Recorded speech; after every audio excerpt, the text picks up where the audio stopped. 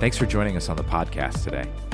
If you have questions about our church or following Jesus, feel free to reach out to us at info@theplantchurch.org. Now, here's today's message.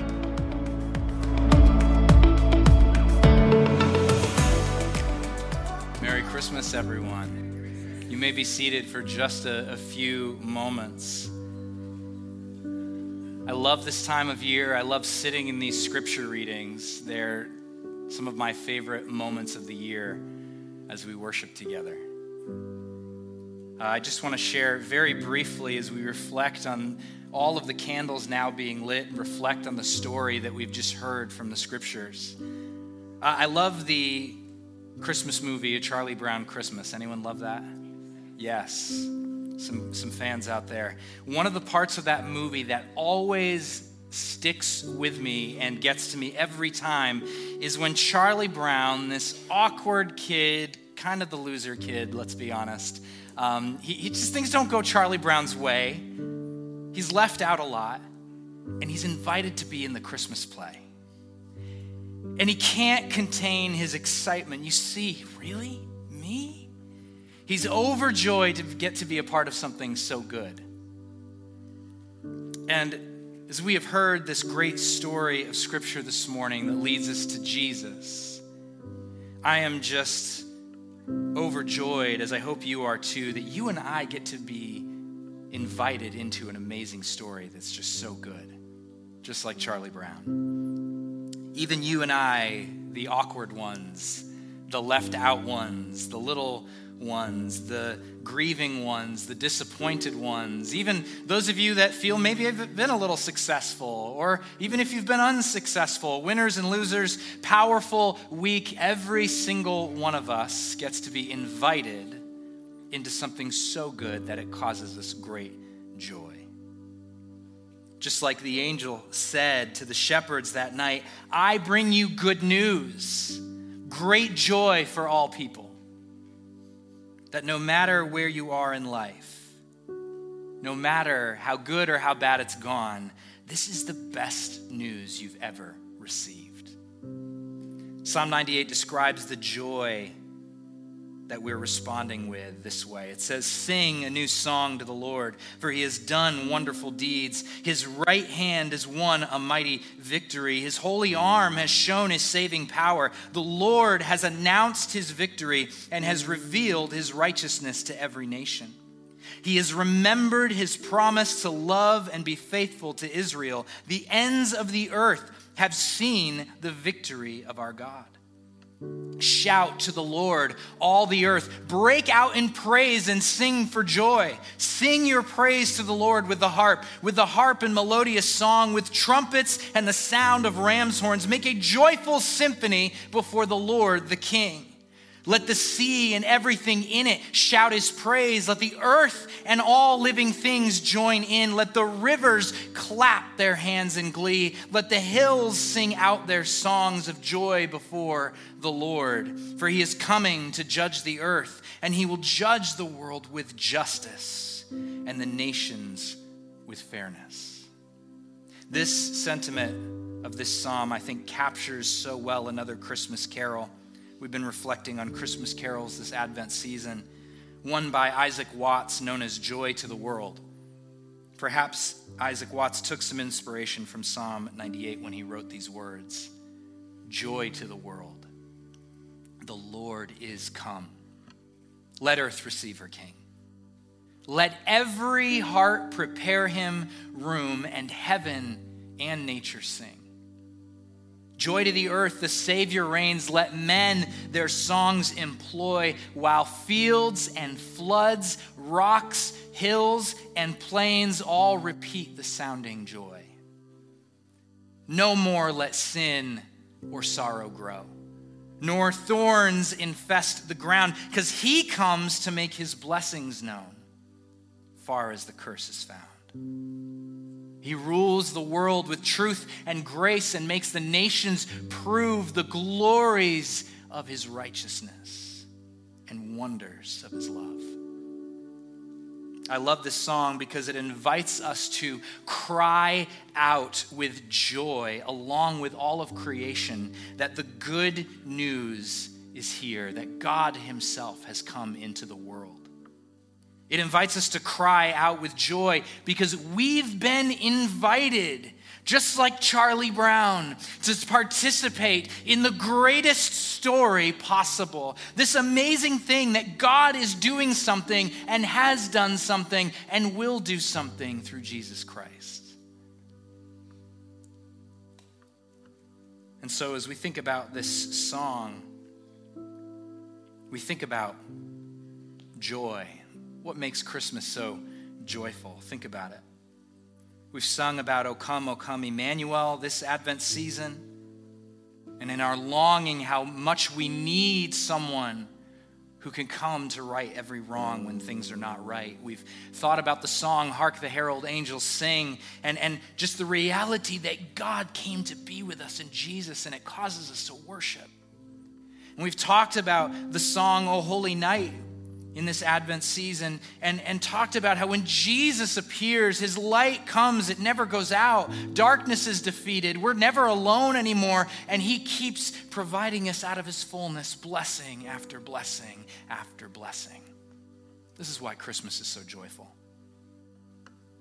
Because God's done all of this. God has entered into history in real time, and he's done something about the mess.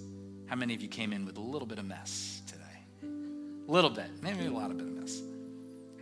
When someone in human history has done something significant, think about it, it has always affected the course of history for everyone that comes after. Florence Nightingale founded modern nursing, and she changed the medical profession and the way that people provide treatment. Thomas Edison invented the light bulb, literally changed the way that we work and live day and night. Rosa Parks' refusal to get up out of her seat on a bus was the catalyst for social change. People in history changed history and were better off for their work. God entered history in Jesus Christ. And he changed not just an aspect of how you and I live, he has changed everything. So now, as the song says, there's joy because God has come. There's joy because the Savior, God, is the one who now reigns and rules over everything. There's joy because sin and sorrow and toil and all those curses of sin, they no longer need to define humanity. There's joy because he rules every nation. He demonstrates his grace, his truth, his love, and his justice where every nation and government fails to do so. Ultimately, Christmas is joyful because there's an answer to your sin. There's an answer to your dysfunction. There's an answer to our brokenness. There's an answer to our pain, our loss, our grief, our suffering, our longing, the wars and conflicts we see in the world, the sickness that we have in our bodies, and even an answer for death itself. The answer is this man, Jesus Christ. God, the Son, who created the world with the Father and the Spirit, who entered history to change the course of history and will ultimately return to set things right and make all things new at the conclusion of history. That's really good news. I don't know about you, I needed that this morning. So here's the question: if this is good news, what will you do with it? It's the question for everyone, whether this is your first day in a church building or you've been in church your entire life. The question is always before us: will you be a bystander to this great story of God, this great Christmas play, if you will, that's happening? Will you be a bystander, or will you become a participant in the joy that this good news brings?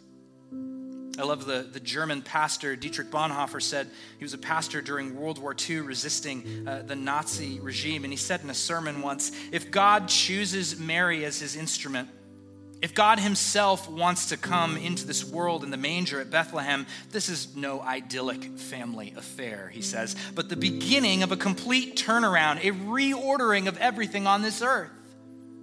He goes on to say, if we wish to participate in this Advent and Christmas event, then we cannot simply be bystanders or onlookers as if we're at the theater enjoying all the cheerful images.